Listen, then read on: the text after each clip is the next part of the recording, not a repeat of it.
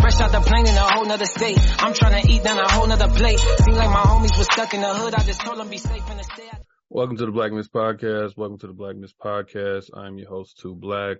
Do want to apologize quickly. We didn't have an episode for those of you who follow the show in June. There's been a lot going on, so we weren't able to post anything. Usually on months we take off, we usually at least post a rerun. So I want to apologize for that, particularly to the patrons. Gonna jump into this though, and we'll continue as we go. So today's myth is the third world, and obviously we're not saying that there's no such thing or no one has ever used the phrase third world, but the idea of the third world is just this poverty-stricken place. Is not the origination or not how the word originated. That's not where the term came from, I should say. So we're going to get into what the third world actually was. And as Vijay Prashad, who was our guest, said, the third world, was not a place. It was an idea. It was a project. So it was part of an actual worldwide movement. And now it just becomes synonymous with underdeveloped, impoverished nations. And that's not where it came from. And so for those of us who, listen to the show and know about, particularly when we're talking about Africa or even other places, even some places, even here in the United States, whether, or outside the United States, whether it's Caribbean or somewhere else where African and Black people are, we tend to say it's a third world country or it looks like a third world country. And we just associate that with poverty. And we often don't know where the term comes from. So today we're going to talk with historian Vijay Prashad to go over the origins of the third world, what the third world movement was. So this is a part 1 and 2. Vijay Prashad is a Indian historian and journalist. He's author of over 40 different books, including Washington Bullets. In the book, we're going to primarily pull from today, the darker nations, the people's history of the third world. One of my favorite, scholars and intellectuals just to listen to and read up on. So with further ado, we're going to get into it. And, this episode will cut off and then there'll be a part 2 the following week. Again, apologize for not, staying on schedule, but, we humans out here too. So let's get into it.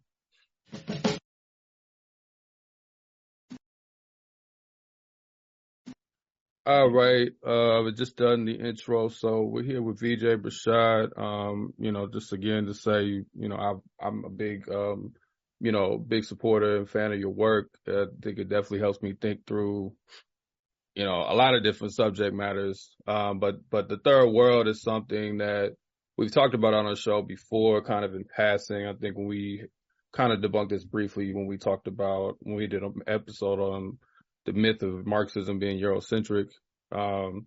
But, you've written about the third world, as we talked about in the intro. So just want to get a sense of what the third world was and is, because I know from most people around my age in their early to middle 30s and definitely younger, when we hear the third world, all we really think of is just poverty in another country that's not in the West or in the global North or something of that nature.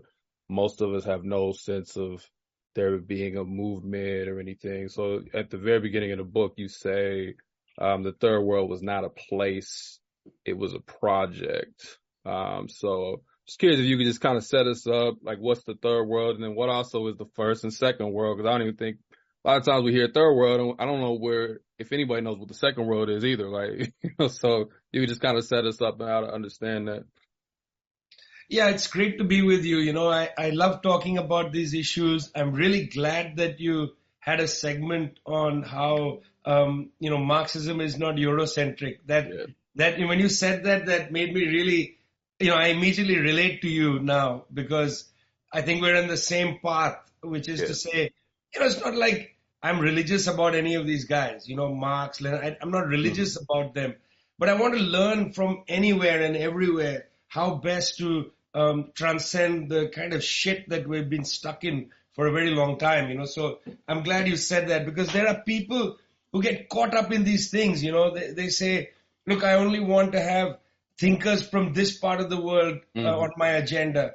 And I think, why would you do that? You gotta read everything. You gotta expand your horizon.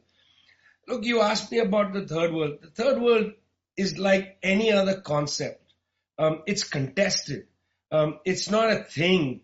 These are just words. I'm interested in what's behind the words. It's true that from the 1980s onward, when there was a terrible famine in the Horn of Africa, you may remember, there was a song produced by people in England called "Do They Know It's Christmas?" Trying to raise money for people in Ethiopia.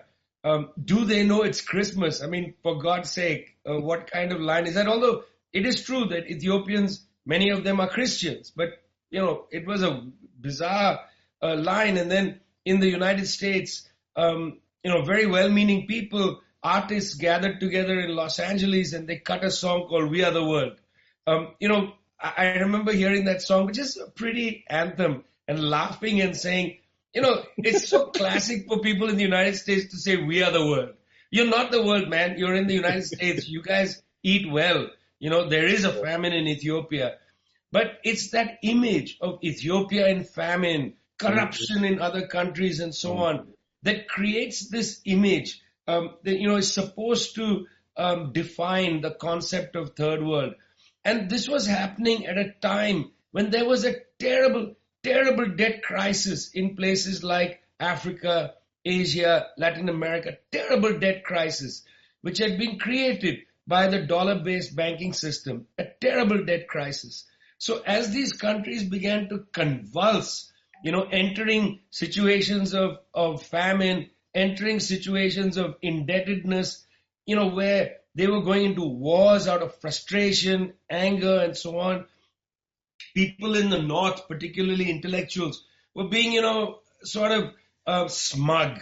And they were saying, look at these third world countries. All of them are desolate. They need to become like us. They need to follow the International Monetary Fund. They need to Americanize or Europeanize and so on. This was a way in which they took that category and made it into something that seemed ugly. So even now people come up to me and say, why do you use the term third world? It's such an ugly category. It's such a nasty thing. Are you trying to say that people are poor and so on? And I always say, look, you don't get the point. And what's the point? The point is that our people in Asia, Africa, Latin America fought for decades and decades and decades against colonialism, fought against colonialism. Because colonialism was wretched. There was nothing good about it. They didn't bring railroads to Africa. They brought railroads to the mines to take the goods to the port. They didn't help build the social development of people and so on. Out of that anti-colonial struggle, whether it was Pan-Africanism on the African continent or it was various shades of Patria Grande in Latin America, or it's, what used to be called Pan-Asianism on the Asian continent. These were screams into the dark saying, listen, we want to live in a better world. We want a better world. And they developed a project. They developed a set of ideas. This is what we want the economy to look like. This is what we want culture to be. This is what we want social life to be. No racism anymore. If you look at the Bandung conference in 1955, where Asian and African countries gathered, these countries in the statement, there was a big section for economic empowerment of the people, but also, and this is often forgotten, against racism. Why against racism?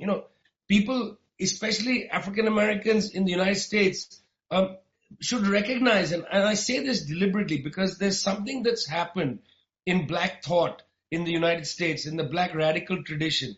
There's a way in which the international dimension has been taken out of it by liberalism and so on after the 1970s.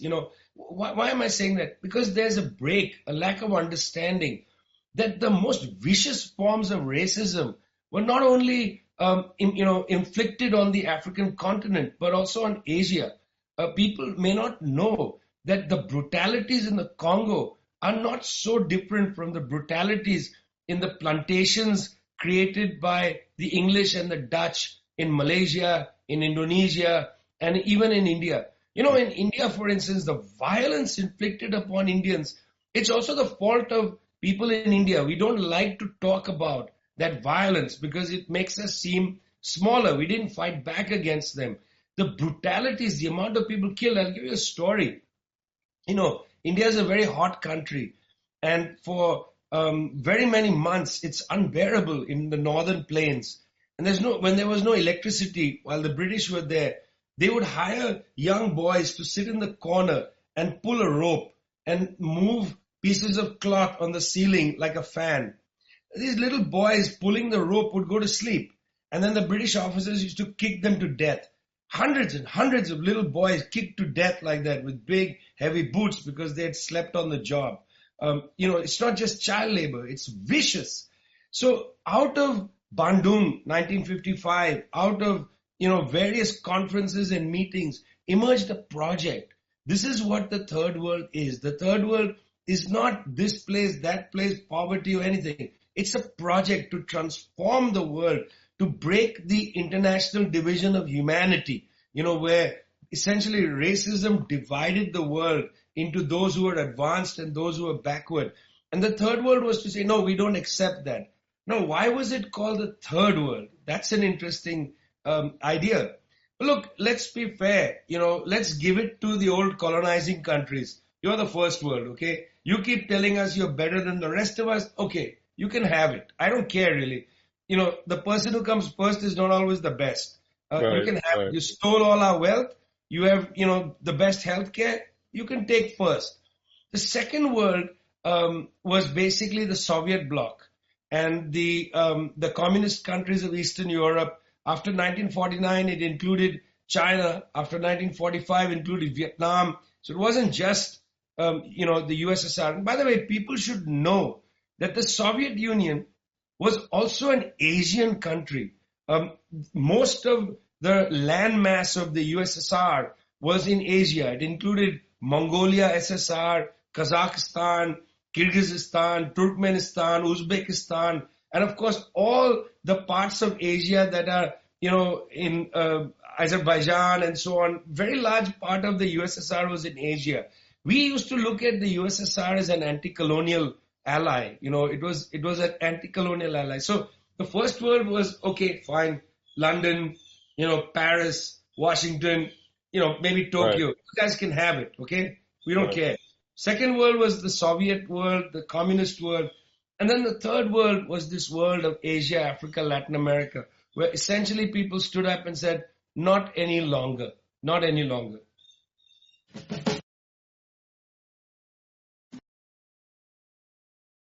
So the second world and the first world, I think sometimes even if you know what those things are, we hear about the Cold War, and you talk about in the book how, Soviet Union was far from perfect, but it wasn't on the same scale as the United States and, Europe particularly. But we're told there's like this clash, even when sometimes we learn about the third world beyond the poverty narrative.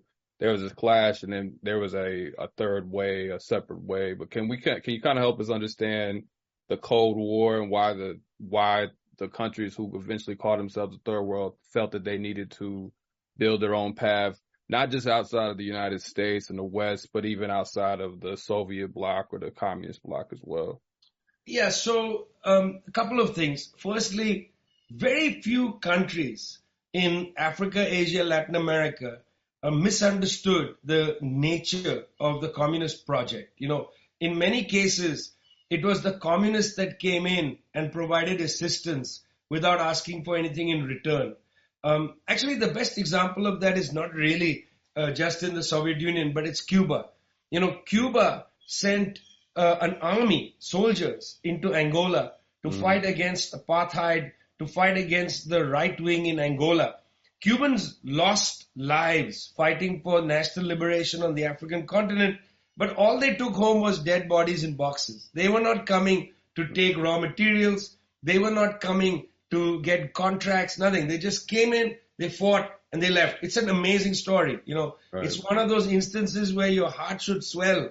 And even I was in South Africa just a few days ago, and I was at an event where somebody just said, hey, listen, we can't minimize the fact that the Cubans came here and didn't take anything away. And in my head, I'm thinking, well, they did take dead bodies home. That's extraordinary. The Chinese came in the 1950s and 60s and helped build the railroad from Zambia into Tanzania. And it's interesting, when you go to Zambia and you go to Tanzania, you will see memorials of dead Chinese who came and died while building a very difficult project. It's called the Tanzam Railroad. Again, in the 1950s and 60s, building the Tanzam Railroad, the Chinese didn't take home deals, raw materials, nothing. In fact, they didn't even take their dead home. They buried them in Zambia. This is interesting because it's not often that countries leave their dead overseas. They often repatriate the bodies of their nationals for family reasons and so on. But in this case, the Chinese buried the people, the engineers and workers who helped build the railroad. They buried them in Zambia. That's really an interesting story. Everybody recognized that the Soviets came in, they provided aid and assistance. They were not asking for much in return.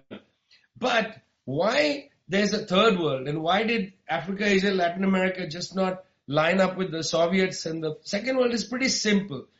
Many of the countries in the third world, like for instance, the country of Ceylon, now Sri Lanka, was led by a government of the right.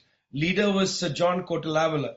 The government of the right in Sri Lanka, or then Ceylon, had a lot in common in terms of the agenda with governments that had a more socialistic bent. Even in fact, the government of Mao Zedong and Zhou Enlai in China, they actually shared a lot. They both wanted a new economic system. They both wanted to discuss an end to racism and so on. But Sir John Kotelawala, his name is Sir John Kotelawala, okay? Don't mistake the fact that he's a knight of the British Empire and he was the head of government in Ceylon. He would join a grouping called the Non-Aligned Movement, but he was not going to join a grouping called the Communist Information Bureau. They were not willing to ally with the Soviets, but they were not wanting to be left out of these developments. Look at it today. If you look at today, India has taken a very strong position against the NATO war in Ukraine. Said we will not cut ties with Russia. We don't want to be part of NATO and so on. But India is governed by a right-wing government. Yeah. They want to continue to have relations with the United States, but they are still in the BRICS. They are still, connected to China, to Russia, etc. So this is the reason why many countries in Asia, Africa, Latin America were not prepared to go all the way to make an alliance with the Soviet Union. They wanted to carve out a political path to to change the institutions in the world. So you got to give it to them. Something interesting was going on then, and something interesting is going on now as well. Yeah, thank you. So with you talked earlier about the colonialism, obviously in the West. We've talked about that extensively on the show, but if you could just give us a sense of, before we get maybe to some of the conferences that you name and throughout the book, like what were specifically the policies of the West that led to the inspiration of even pursuing a third world project, like the economic policies specifically that were practiced. I mean, this show, we focus on African diaspora, but I'm interested for the whole third world here. Like, what were some of the policies that were practiced that people understood this is not something we want to necessarily align ourselves with? Well, really, the book that people should read, if they haven't read it, is Kwame Nkrumah's very important book called Neocolonialism. Mm-hmm. Now, Kwame Nkrumah writes mainly about the African experience, the experience that the new African countries were having, faced with pressure from the United States and its allies, Britain and France and so on. It's a really, really powerful book. It's important. It was published in 1965, so it's not long. It's only 6 years after Nkrumah comes to power in Ghana. It's just about when he's being overthrown in a coup d'etat. Yeah, I think you said it's like that book was almost predicting his own demise. Well, when the book was published, the United States government protested its publication. In the CIA files, there's material where they actually write about being upset about that book. So it's not in fact that he just predicted his demise. The book may have been a actual cause for them to come after him even more. I mean, they were going after him from the beginning, but when he published that book, they were furious. I mean, it's really interesting how the book review, the most negative book review that Kwame Nkrumah received was from the CIA. And that's available at the CIA archives. It's a harsh review. But what Nkrumah developed in the book, which is incredible, is he developed a sense through the dense empirical material. You know, he writes about the different companies, about military bases and so on. He develops the theory of the neocolonial structures that on the African continent, and leaving out everywhere else, where I'll come to other places, he develops the idea of the neocolonial system of the world, the neocolonial structures. What does he mean? He means, okay, look, we fought against colonialism. Colonialism stole our wealth. Okay, we produced goods and services.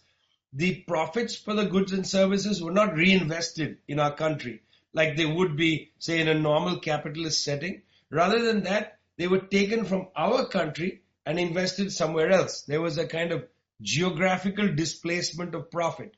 And that improved the capital stock in England, in France, later in the United States and so on. And it depleted the capital stock in, say, the Gold Coast, what becomes Ghana. That's colonialism. You know, there's a whole other bunch of stuff. The racism, the attack at people's dignity and so on. But the basic economics of it is that people produce stuff and they began to produce things not for themselves, but for export. It was entirely export driven. So there was a kind of corruption, toxification of the economy. But and then on top of all that, the profits built by the people themselves were removed geographically. There was a displacement. So you had countries who won independence but were poor. You know, they just simply didn't have the capital because their capital stock had been quite depleted, right? It had been taken elsewhere, to England in the case of the Gold Coast, largely to England.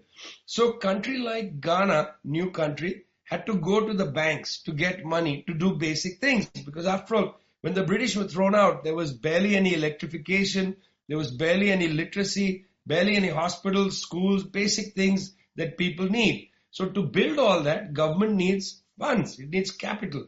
You can't turn to your own population and say, hey, listen, we're going to tax you slightly more because we're going to deplete your savings for now in order to build the capital stock of the country so we can have hospitals and so on. You can't turn to your people and say that because they're broke. I mean, they've been pushed beneath the level of socially necessary labor time. I mean, many years ago, maybe 30 years ago, I wrote an article saying that in fact colonialism didn't commodify labor in the colonies. It animalized labor. We were animalized. We were not commodified. What do I mean by that? We were reduced to below the nutrition levels that we deserved. We were reduced to below the kind of social levels we deserved. Our children couldn't go to school. Our people couldn't have a cultural life of any meaning because they just didn't have the resources. What happened is, you see, after in the last 20, 30 years, people said, no, we are all equal. You know how people say that it's nonsense. We're all equal. I don't believe that. I think equality is a journey. People are not equal. Equality requires resources. If you don't have schools for children, let's say we take the case of like, let's say Sri Lanka. Right now, Sri Lanka is in a major debt crisis. If they're going to cut schooling for agricultural workers' children, right? The agricultural workers' children will lose their literacy. You can't tell me that child who is illiterate, can't eat properly, struggling to fill their belly is the same as a child, let's say, in the United States. That's ridiculous, And I understand there's a class division in the US. Even in the US, there'll be a kid from, say, a working class family who can't, eat. Schools are terrible in their neighborhood. You can't tell me that kid is the same as a kid who comes from a family of wealth. They're not the same. No. Equality is a mirage, Right, so, but it's the pushing of the equality is pushed is the idea, like abstract concept. We're just equal within our heads. But like your point, Liberals love that. yeah, Liberals love that. yeah. Liberals think that ideas make the world. We know that's not enough. Ideas have to be realized into reality. Mm-hmm. Ideas have to take on a material form, And liberals love that. Liberals love talking about human rights, dignity. Mm-hmm. There is no dignity that is abstract. Dignity is concrete, has to be produced, and so on. So in that sense, what Nkrumah was saying in his book is that the legacy of colonialism made it in such a way that we had to go back to the old colonial powers and ask them to lend us money. So debt. And if you're going to ask them for money, they have leverage over you. Then they say, I want to build a military base. Or then they say that you can't do this to your raw materials. You can't make a cartel with other countries. We're not going to lend you money. So they use the lack of money, in other words, the need for credit. They use that as an instrument to dominate the society, not just the government, but the society. And Nkrumah calls that neocolonialism. And that was what was happening in Asia. Indonesia faced this in a big way. There was barely any electricity in Indonesia. The government of the government of President Sukarno came to the West and said, lend me money, I need to electrify. The World Bank said, okay, you can electrify, but if you need, this size power plant, why don't we build you this size? Okay, bigger for the future. Well, that meant that Indonesia had to take an even bigger loan. As the size of the loan increased, their captivity to the West increased. And you can't pay these loans off. Yeah. It's not even a loan. That's why I use the word captivity. Right. You are captive forever. It's a permanent debt crisis. There are 54 countries in Africa. 27 of them, since they became independent, have basically been on the verge of default every year. They are in captivity. We should not talk about this in a way that's just, bland economic language. There is a power illusion here. The country has no room to maneuver. And when countries did come, so when Lumumba appears in the Congo, he was mentored by Kwame Nkrumah. When Lumumba came into the Congo, he was going to be this great leader, the great prince among men. He had a certain problem. The certain problem he had was in the Congo, there's a big uranium mine. And the uranium used by the United States to make bombs to drop on Hiroshima and Nagasaki, that uranium came from the Congo. And because Lumumba was an independent man, a free man, he didn't want to be captive to the United States, they couped him because they couldn't allow that uranium mine to be held independently. They said that an independent mine is a mine that might be used by the Soviets. So they couped him. Well, it's not the first. Remember, a few years later, you get a coup against Nkrumah himself. And then, when I was a young man, one of my great heroes was Thomas Sankara, another person who emerges in 1983, a generation later, and says, hey, listen, we want to establish a debt-free world. We don't want to borrow money from you and so on. He gave a great speech at the United Nations against the debt crisis. And they assassinated him in 87. So what Nkrumah talked about, that neo-colonial structure, that stuff is real. And if you stand up against it, you get taken out. We see this over and over again. The coups from, Jacob Arbenz in Guatemala in 1954, before that, Mohammad Mossadegh, 53 in Iran, the coup against Lumumba in 61, the coup against Gulat in Brazil in 64, the coup against Sukarno in 65 in Indonesia. I mean, I'm going back and forth geographically for a reason, because I'm saying that this area is knit together. That's the third world, a place that lives under a neo-colonial boot. And anytime anybody or any political movement rises up and says we want to change things, they're gone.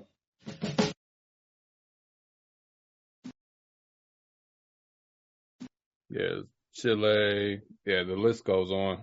We could have a whole show just on that. Are you returning back to something you said earlier? You talked about how Black thought, and I agree, in the U.S. has been severed from much of its internationalism that it previously had. So in the book, you talked briefly about the Fifth Pan-African Congress. Those of us who know that history know the importance specifically of that one versus some of the prior ones. And you had said, I'm going to quote you, the theoretical concepts of Pan-Africanism and African independence gained material force during the continent-wide labor strikes of the 1940s, from Lagos in 1945 to Dar es Salaam in 1947. Dock workers slowed down the movement of goods, joined the rail, post, telegraph, and factory workers, as well as farm labor in general strike against colonialism. And a lot of those people attend the Fifth Pan-African Congress. It wasn't just like leaders or intellectuals. But one of the organizers of that was also W.E.B. Du Bois, who is from America. So can you talk about the importance of that? Like, how did the Fifth African Congress of 1945 inspire independence across the continent that does somewhat go in line with, the Third World Movement? See, it's truly incredible. When Paul Gilroy published his book called The Black Atlantic, the material in the book is fascinating, but the title is the most interesting, The Black Atlantic. Why? Mm-hmm. It's fascinating because there is a kind of conversation, and it's not a comfortable conversation, that goes on particularly between North American people of African descent, Caribbean and North American, above the Latin American world, and the African continent. There's a very interesting but complicated conversation. Why do I say that? It's complicated because particularly under the auspices of the US government, there's been a constant attempt to utilize the people of African descent in the US as part of a scheme on the African continent. So even W.E.B. Du Bois, radical, born in Great Barrington and so on, when he was in Berlin, was involved in thinking about how to take the higher, a standard of intellectual thought. This is how he wrote, from the United States, people of African descent to Africa. The whole creation of Sierra Leone, for instance, where former people who had been enslaved brought back by the American Colonization Society to bring civilization to Africa. This is one side of that connection. Sierra Leone or Liberia. Sorry, yeah, Liberia. Yeah, sorry, Liberia. Yeah. But you're right to correct me. It's Liberia. But you know what I mean? The one side of it was this idea that, look, despite the fact of enslavement and so on, that certain advancements have taken place and people of African descent can go and teach their people in Africa how to be civilized. There was one side like that. And that runs all the way to Richard Wright when he goes to Bandung in 1955 and writes the book The Color Curtain, where he's horrified by what he sees. He says, these people are backward. They keep talking about religion and so on. And so there's that strain. And it's a pretty big strain because also at Bandung is Adam Clayton Powell Jr., who comes as a U.S. government official, brings the U.S. agenda into the Bandung meeting. That's one side. But I don't want to emphasize that side because there's the other side, which is really compelling. And that's the role played by people like Marcus Garvey. Very important role.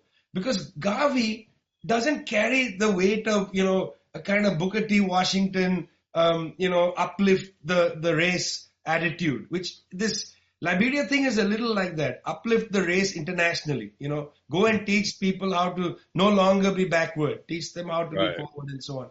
But Garvey is different. Garvey is like, forget it. This thing is useless. Garvey constructs the idea that there are people of African descent. This is not a natural idea, okay? This idea of the black world, for instance, of Garvey's. This is a political idea that Garvey puts on the table. And it has an impact on the African continent as well. Inclusive of these ideas that are there in Jamaica of Rastafarianism, looking up to the kingdom of Ethiopia. These ideas play a role not only in North America, but also in South America. When the Italians invade Ethiopia in the 1930s, this produces this idea of Pan-Africanism. Pan-Africanism comes from ordinary people, okay? Mm-hmm. Garvey's ranks were not the intellectuals in suits. Garvey's ranks were people, for instance, in Cuba, the black population in Cuba that had been brought by the big plantations from the English-speaking islands. I'm writing a book about Teofilo Stevenson, one of the greatest boxers in the world. He's a Cuban boxer. Stevenson refused to go pro. Ali was afraid to fight him, by the way, because Ali said, he's a great fighter. He won 4 gold medals. He's a great fighter. I don't want to fight him because I don't want to lose to an amateur. he said to Teofilo, give you $1 million. And Teofilo said, Teofilo, a proud black Cuban, said to the world, he said, $1 million is not worth the love of the Cuban people. It's an amazing guy, super unknown by most young people. That's why I'm writing a book called Revolutionary Jab about Stevenson and the Cuban Revolution. But the point is, it's Stevenson's parents, who were landless workers in Cuba. They go to the Gavi meetings. It's these people that create Pan-Africanism. It's also the dock workers in Lagos, the agricultural workers. In their struggles, they have leaflets that are telling them about their being part of a black world. When we talk about 45, Manchester, the kind of people that come there have to reflect on the fact that the black world isn't just the world of the intellectuals, those who have made it. It's not just the world of Liberians, the people who saw themselves as advanced and so on. It's not just the world of the people of African descent who are able to get into the US Congress, because people did, People did get into houses of whatever, not in state houses and so on. It's not just them. It's ordinary people. And the greatest thing, in my opinion, and why I admire so much W.E.B. Du Bois, is Du Bois makes a journey. Du Bois travels from his earlier ideas, thinking, maybe I have a lot to teach people in Africa. Talented 10th, yeah. What? Talented 10th, yeah. And talented 10th. It's a talented 1%. I mean, what 10th? He said we can make a talented 10th. It was a great, tiny population. But Du Bois journeys away from that, so much so that he dies in Ghana. He moves to Ghana. He dies not far from where Nkrumah gave his independence speech. In fact, he develops a very close relationship with national liberation movements around the world, including Mao Zedong in China, very intimate conversations with Mao Zedong, travels all over the world. He's beloved by the Egyptians. In fact, his wife moves to Egypt, Shirley Graham Du Bois. So my feeling is that Pan-African meeting, the idea of Pan-Africanism was taken away from the elitist idea, and it became a mass idea.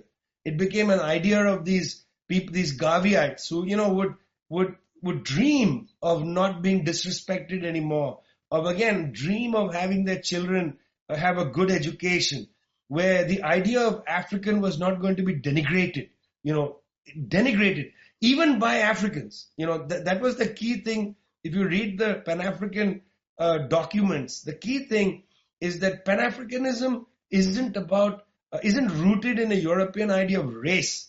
Pan-Africanism is rooted in a love for humanity. It's an internationalist doctrine. It's very important, it occasionally gets reduced to an idea of race, Now, by saying that doesn't mean that the idea of people of African descent is an illusion. It's a reality, people know that. Certain people get shot more than other people, okay? I'm not saying that, hey, listen, we're all the same. But nonetheless, the political idea of Pan-Africanism was much wider than simply an identity of origin or an identity of pigmentation or these kinds of things. It was a political argument about internationalism. And Du Bois is like the prime example from Manchester onward, the prime example of a great Pan-African leader.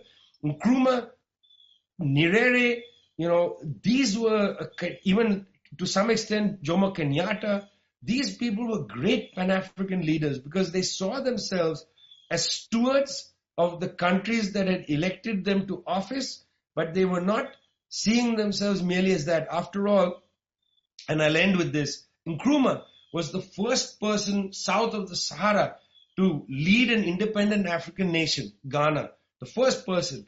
But Nkrumah immediately said, look, this is not about Ghana. I'm not the leader of Ghana. I want to create a project of the African continent. And it was under his pressure that in 1961, they created the OAU, Organization of African Unity. What a name. Organization of African Unity, which is today called the African Union and is based in Addis Ababa, Ethiopia. And look, the decision, let's base it in Ethiopia. So important. People shouldn't just minimize this. It was one of the few countries on the continent that was not colonized. that defeated the attempt at colonization by the Italians. Proud history of not being colonized.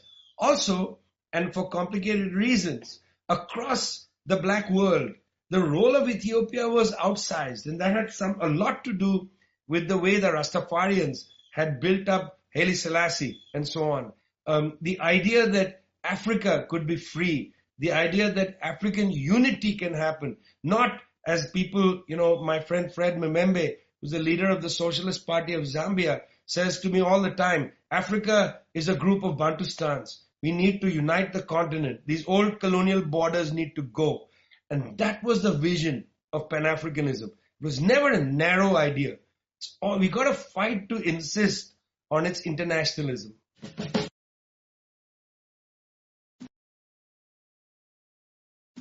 So we've alluded to Bandung multiple times.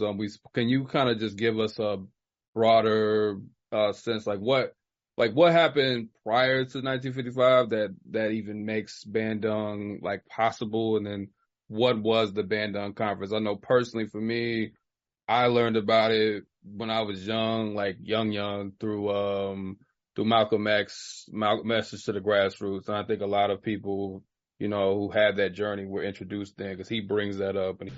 In Bandung, back in, I think, 1954, was the first unity meeting in centuries of black people.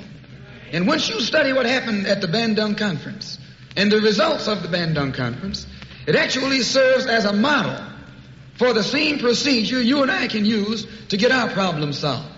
At Bandung, all the nations came together. They were dark nations from Africa and Asia. Some of them were Buddhists. Some of them were Muslim. Some of them were Christian. Some of them were Confucianists. Some were atheists. Despite their religious differences, they came together. Some were communists. Some were socialists. Some were capitalists. Despite their economic and political differences, they came together. All of them were black, brown, red, or yellow. The number one thing that was not allowed to attend the Bandung Conference was the white man. He couldn't come. Once they excluded the white man, they found that they could get together. Once they kept him out, everybody else fell right in and fell in line. He talks about how they didn't invite the white man. Everybody, all the countries came together to set their own agenda. And I didn't even know anything about the third world movement at that time when I learned. I mean, I'm like probably 19 years old when I heard that speech. So that's my introduction to it. But I know sometimes people don't really get that speech anymore. So I'm just curious if you could, again, what happened prior to 55 that made that meeting in Bandung so essential, and what was Bandung? Where is Bandung? And all of those things. Firstly, Malcolm X is incredible because that speech is incredible. I'm sorry to hear you say that people are not listening to Message to the Grassroots any longer, because it's really a good introduction to both Pan-Africanism and internationalism. Really. The thing about Malcolm X, which is again slightly unrecognized, is how much of an internationalist he was. Yes, he was a Muslim, and yes, when he traveled to Egypt and so on, it was partly pilgrimage, in a way, because he is a Muslim, a practicing Muslim. But when he was in Egypt, he was also interested in the Nasarites. He was interested in what was happening, in the third world. I mean, he's a very curious and learned man. He wrote in his articles with great feeling and compassion for things happening in other parts of the world. But it's not just Malcolm. Martin Luther King has been domesticated in more ways than one would imagine. Politics taken out of him, but also internationalism. It's forgotten that King went to Ghana for Nkrumah's inauguration. That was Martin Luther King Jr. went to Ghana for Nkrumah's inauguration, and then King goes to India, to the birthplace of Gandhi. In fact, King goes to Gandhi's house in Bombay, not house, but a place where Gandhi used to stay. And it had been made into a museum. This is only less than 10 years after Gandhi was assassinated. And when he was at this museum, he was shown the place where Gandhi would sleep. It was still a little bed. And King turned to the people who brought him there and said, listen, is it possible for me to spend the night here? And they said, no, you can't. This is now a museum, you can't spend the night here. But King insisted, and he slept the night in Gandhi's bed. He wanted to feel what it felt to be in that position. They're very interesting people, and I'm very sorry to say that when I meet people from the United States now, they know so little about the great broad-mindedness of Malcolm, of Martin. And the other thing is, I never got it, why people transpose the two against each other. There is actually so much that they had in common in their political outlook to the world, at least. Both of them saw people of African descent as being part of the world, not just being US citizens. You remember that toward the end of his life, King's attack on the US war on Vietnam was as radical as any person in the United States, as any person. His speech that he gives in 67, where he says it's a time to break the silence. What a speech, man. I mean, it just takes apart the military industrial complex and so on. So yeah, it is important. Go back and listen to Malcolm or read that speech because he reflects on Bandung. What is Bandung? Bandung is a small town in Indonesia. Then it was a small town. Now it's a big city. In Indonesia. What's interesting is in the 1920s, anti-colonial forces started to get to know each other. Some of this had to do with the improvements in transportation. It was possible to take a ship and to get a passage, to be able to buy a passage and to travel. Also, workers on ships, and this is very important, people who worked on the ships began to get to know each other. Ship worker unions played an enormous role in the creation both of the international left and the international third world, because they would get to know each other. Indian sea workers would dock in the Caribbean, they would meet Caribbean stevedores, they would have conversations, they would build friendships, they carried accounts to each other of what was doing. I mean, they were the media of the 19th century. I never really thought about that. So just by the means of traveling, there was a lot of conversation, going on across different countries and continents.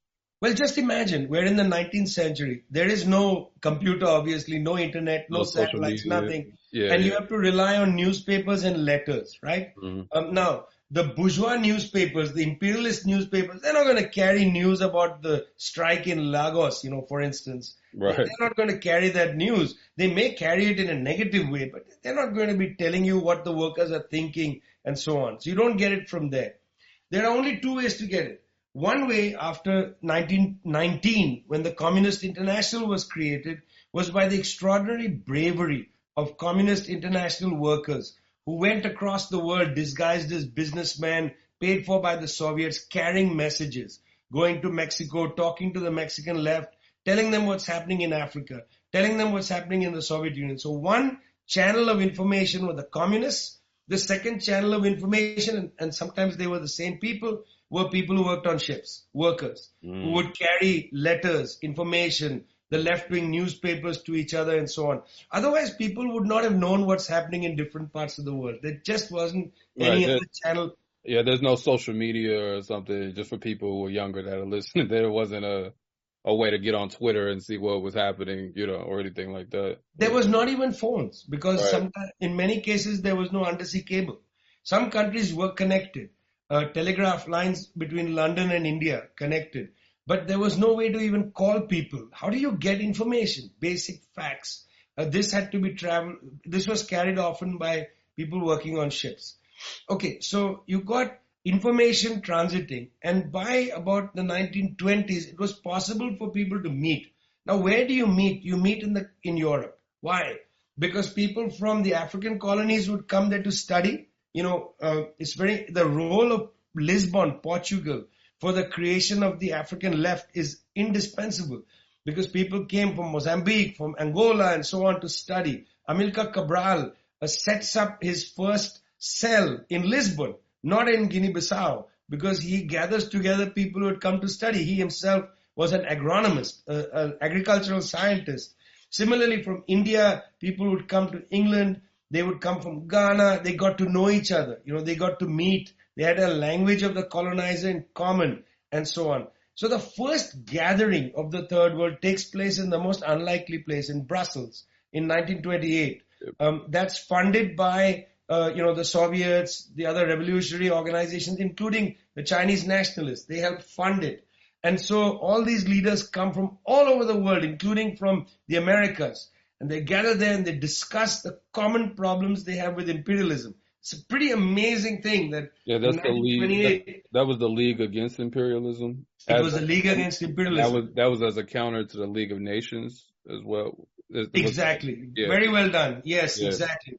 The League of Nations is created at the end of World War I, or the Great War, 1919, and this is in 1927-28. So very well done, because it's exactly, they use the word league in a way bitterly. League of Nations, no, we're a league against imperialism.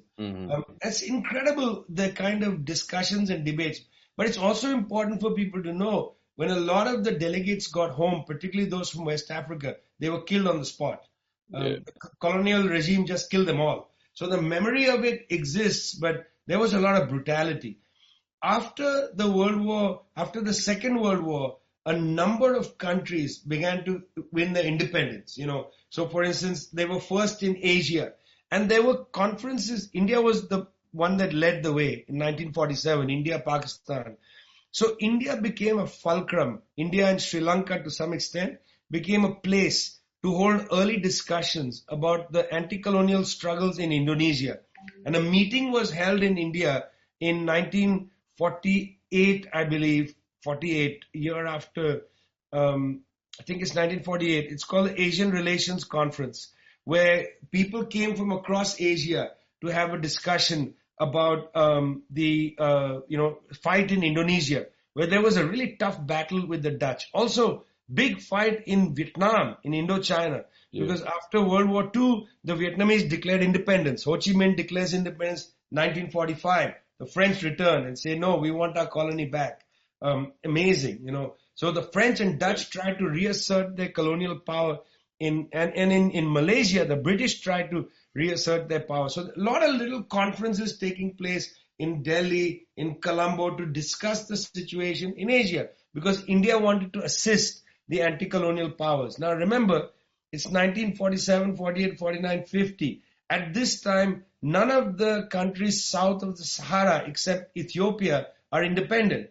And Ethiopia was in a slightly different situation, because it wasn't really hooked up with these anti-colonial struggles, because they didn't participate really in the League Against Imperialism project. It was an independent country, also ruled by a monarch, had a slightly different political, thing. So what happened is, a lot of the kind of anti-colonial movement leaders, like Nkrumah and others, were in dialogue with what was happening in Asia. Nkrumah doesn't go to Bandung in 1955. Others come to Bandung, but not Nkrumah. In 1955, the Indonesians hold this conference called the Asian African Conference. It's actually just one among many, is what I'm trying to say. But it's the first that wasn't just an Asian conference. There had been the Asian Relations Conference, a conference in Colombo, and so on, about matters in Asia. But in Bandung, it's pretty incredible that the Indonesians called it the Asian African Conference. They brought people from the African continent saying, we're going through the same problems. We need to have a discussion. And there, actually pretty much the most important figure was Zhou Enlai, who comes from China, because people had not met the Chinese communists yet, really. They had come to India and so on, but it was not that well known on the world stage. By the way, the United States tried to kill Zhou Enlai on his way to Bandung. His plane exploded. He missed the first plane, and there was a bomb on it. It exploded. He came on the second plane. And when they got to Bandung, it was mainly, again, principally Asian countries that had been independent, including Indonesia, won its independence, great loss of life, and so on. But also there were African liberation movements that had come. There were African heads of state that came and so on, also from the Gulf Arab region, from the Arab world.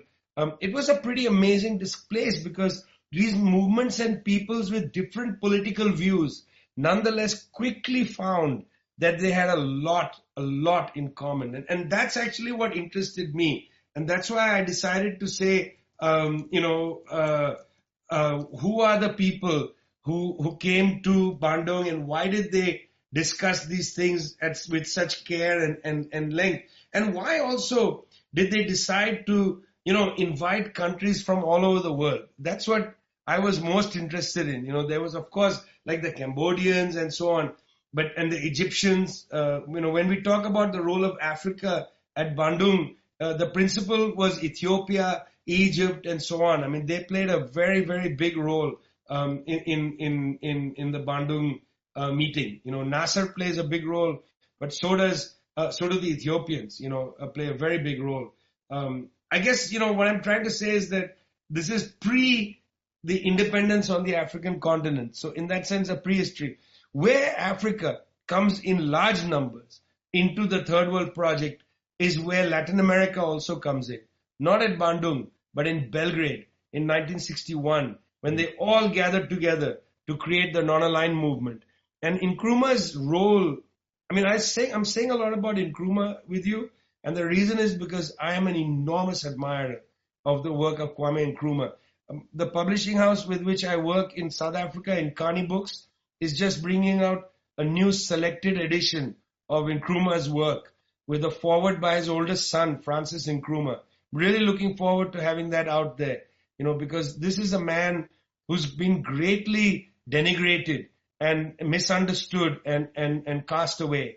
But he is a genuine revolutionary in the tradition with which I link myself. If I was to produce the top 10 revolutionaries that I would imagine, Kwame Nkrumah is high up there on the list. And why he is denigrated is because after the coup, his reputation was damaged by a lot of adverse propaganda put out there by the imperialist forces. But also, it's denigrated because people misunderstand the role of Nkrumah, how he mentored Patrice Lumumba, how he mentored Sékou Touré, his friendship with Frantz Fanon. All of those basic things are basically suppressed. People are excited to see pictures of, a revolutionary leader with a gun. And you're not going to see that with Nkrumah. But don't misunderstand what a revolutionary is. A revolutionary doesn't have to wear dark glasses and carry a rifle. A revolutionary can wear a suit. Nkrumah was a revolutionary in every respect. Yeah. But you're never going to get a picture of him holding an AK-47. Just never going to happen. And if you do, send it to me. I haven't seen it.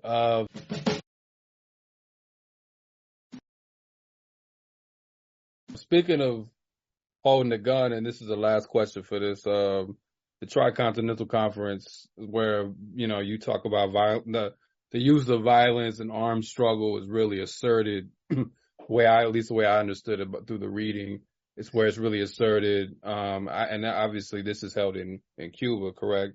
The Tricontinental Conference, and that was in 1966, correct? Yeah. So can you describe the Tricontinental Conference, its significance, and the shift? Because a lot of what we were talking about, there was I think in some of these other conferences, there was more of a preference for nonviolence.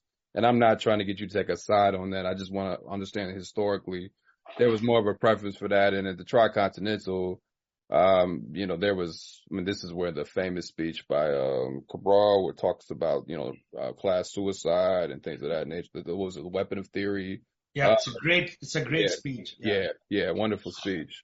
So can you talk about the significance of that, and then we can kind of wrap it up and come back later, but yeah. No, listen, you're asking me to talk about something I truly adore talking about. And, so I'm going to give you my sense of that conference. After all, the institute I direct is named after that conference.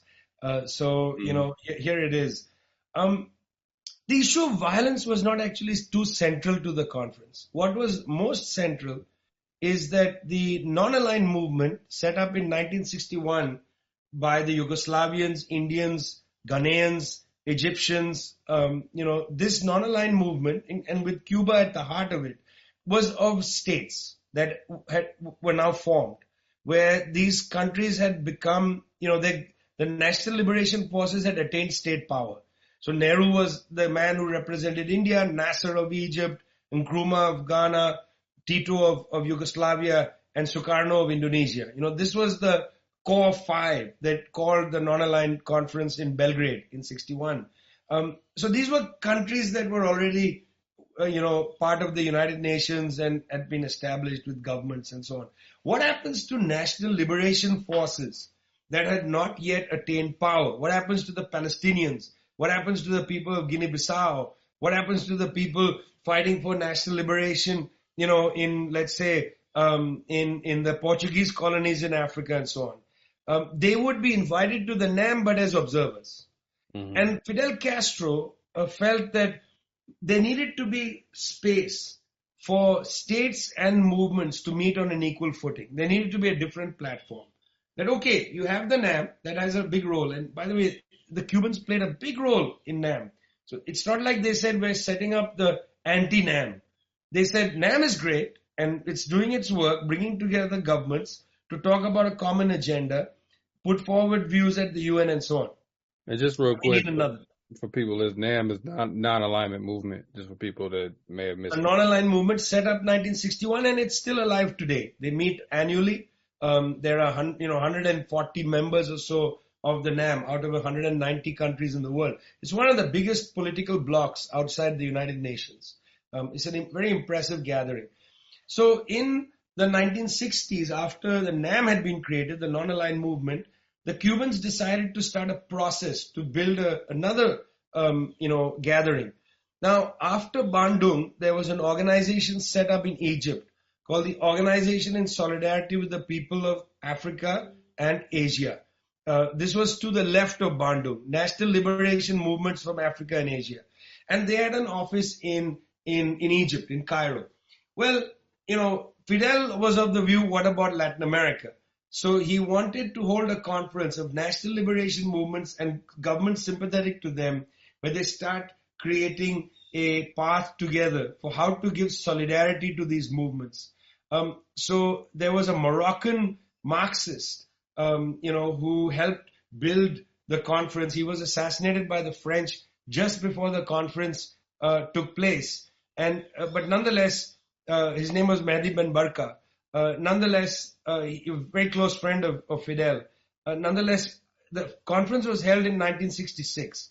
It brought together revolutionary forces from across the world, from Latin America, forces, that were fighting an armed struggle, forces in Africa fighting an armed struggle, but also governments.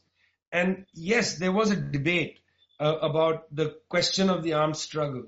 And yes, there was some sense that this is the path forward, which I think is by itself was too strong a statement, because different countries, different regions of the world will have different paths. This was a debate that 4 years later will break out when Salvador Allende leads the Popular Unity government to victory in an election, where the Chilean left, the communists, the socialists and others unite and win power by the ballot box. It opens a second road. Castro goes and spends several months with Allende after he wins the election, and they openly discuss this, that there's two paths, armed struggle and then the path of election. So they kind of exaggerated the thing in Havana, but to make a point. And when you go back and read Amilcar Cabral's speech, The Weapon of Theory, he's not actually saying that, the weapon is theory or the theory is the weapon, that the gun should lead. He's saying that the real weapon is you got to have a clear understanding of what you're doing. Yeah.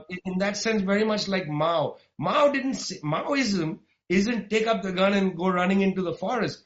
Maoism is understand the balance of forces in your country. See how you can make a revolution. And then if necessary, you might have to turn to that. But that's not the first thing. Often people misunderstand a strategic understanding and lift up tactics to the level of strategy. No, I was saying, you talk about, I'm sorry to cut you off there, but you talked about how even when it comes to Cuba or China, like people didn't even take into account like just the actual land mass. So you had an island which an armed struggle took place, or in China you have this really broad, like really long land mass that people are fighting on. And that even just the geography of the situation differs, from country to country, let alone, like you said, an assessment of the actual forces at hand, and maybe just picking up a gun for the sake of it doesn't necessarily, lead to the right conclusion, in all cases. Yeah. Precisely. That's exactly the situation. But they come to Havana for the tricontinental because Asia, Africa, Latin America, and they set up an organization called Organization in Solidarity with the people of Asia, Africa, and Latin America, OSPAL. OSPAL was there in existence just till a few years ago when it was closed down. The point of OSPAL was to lift up liberation movements, the Palestinians, the Vietnamese, and so on. And it played a very important role, also artistically. They created immense amount of posters, magazines, and so on. Remember I said how hard it was in the 19th century to get news about liberation movements. Well, in the OSPAL magazine, which was called Tricontinental, they had interviews with movement leaders. They talked about what was going on in different countries. They talked about the fights in Angola, how to understand what are the different players in Angola that are in motion. They talked about what's going on in East Timor and so on. I mean, it's an incredible magazine. And when you look at it, you're like, wow, man, they were really interested in the world. And that's the reason why when we were setting up our institute, we decided to take the name Tricontinental in honor of this immense solidarity with every single struggle around the world. And I mean every single struggle around the world. Every week, I send out a newsletter, which, gets read by over 1 million people. It's pretty amazing that newsletter is very, taken off in a way. Next week's newsletter or this week's newsletter is on Palestine, on what's going on in Palestine. And it gets deep into the weeds of the life of a prisoner called Walid Daka, who has been in prison for over 37 years, illegally being held in prison, because he was put into prison before the Oslo Accords. And the Oslo Accords said that political prisoners will be released, as part of the agreement. He's never been released. And so, 37, you said 37 years? Over 37 years he's been in prison, And what was the charge? That he belonged to a group that killed a Israeli soldier. Nobody has ever said he did anything, that he planned it or he killed the person. But he belonged to a group. So he's been in jail for belonging to that group. It's nuts, man. But what I'm saying is we got to lift up a story like that of an individual. We got to lift up the situation, a very painful situation of the military bases that are right now constraining the sovereignty of the African continent. And our institute has written a lot about it, tracking where are the bases. Like, why does the US government have the world's largest drone base in Agadez, Niger? What's going on there? Why do the French have a military base in Arlit, Niger? Is it because they access the uranium from there? What's going on there? People don't know about all this stuff. We are trying to build an understanding, an internationalist consciousness from the facts outward. And in that sense, we're basically copying, our forebearers in OSPAL and the Tricontinental. We're doing nothing original. We're just basically trying to continue their work. Yeah, thank you. So yeah, that's just to kind of close it out. Was there anything else? I kind of interjected when you were discussing the tactic of the gun and armed struggle. Was there anything else you wanted to say on that, or just in general about Tricontinental, the conference itself? See, the conference is interesting because there's never really been much of a kind of scholarly look at what happened there, what was the outcome and so on. It's weird that it's very well known, but there's not even a book on the Tricontinental. And I must say, oh, wow. I've been running this institute for now 8 years, and we haven't produced a book. So shame on us, really. I mean, we took the name, but we haven't really venerated the history. So, I mean, I've thought often about doing an account, trying to account for the conference and so on. But I just want to return, you're right to say that gunpoint wasn't finished. The thing is that you always have to do a concrete analysis of the concrete situation and build your strategy from your assessment of how things are now. You can't leapfrog to a tactic. You got to go slowly, methodically. Also got to see where people are at. Build the confidence of people. Let's take the Black Panther Party. Big misunderstanding and glamorization of the guns. It wasn't about the guns. That was just one important incident, or maybe one important incident was when they said we're going to go to the California State House in Sacramento and carry our guns with us because it's legal. And also, we want to take advantage of the laws of the United States and say a black man, because principally black men were in these armed groups of the Panthers, a black man has the right to carry a gun as much as a white man. They were testing the limits of the law It's not like they were going into an armed struggle situation in the United States. People misunderstand that. They were in the urban context of Oakland, walking around with guns. They were not in, going up into Colorado in some, like these white, right-wing fascistic groups that go up and build.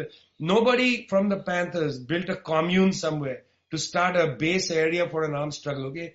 They were trying to utilize and point to the gun laws in the United States and how it showed so deeply the anxiety when a black man carried a gun, okay? That was that. Mm-hmm. What was the Panthers doing? Panthers was about lifting the confidence of people in their neighborhoods, providing breakfast to children, having children chant, I'm black, I'm proud, so that cultural denigration doesn't seep into their system. They held protest marches. They held conversations with Ivor Ken and the Red Guard in San Francisco about what's going on in China, about Maoism.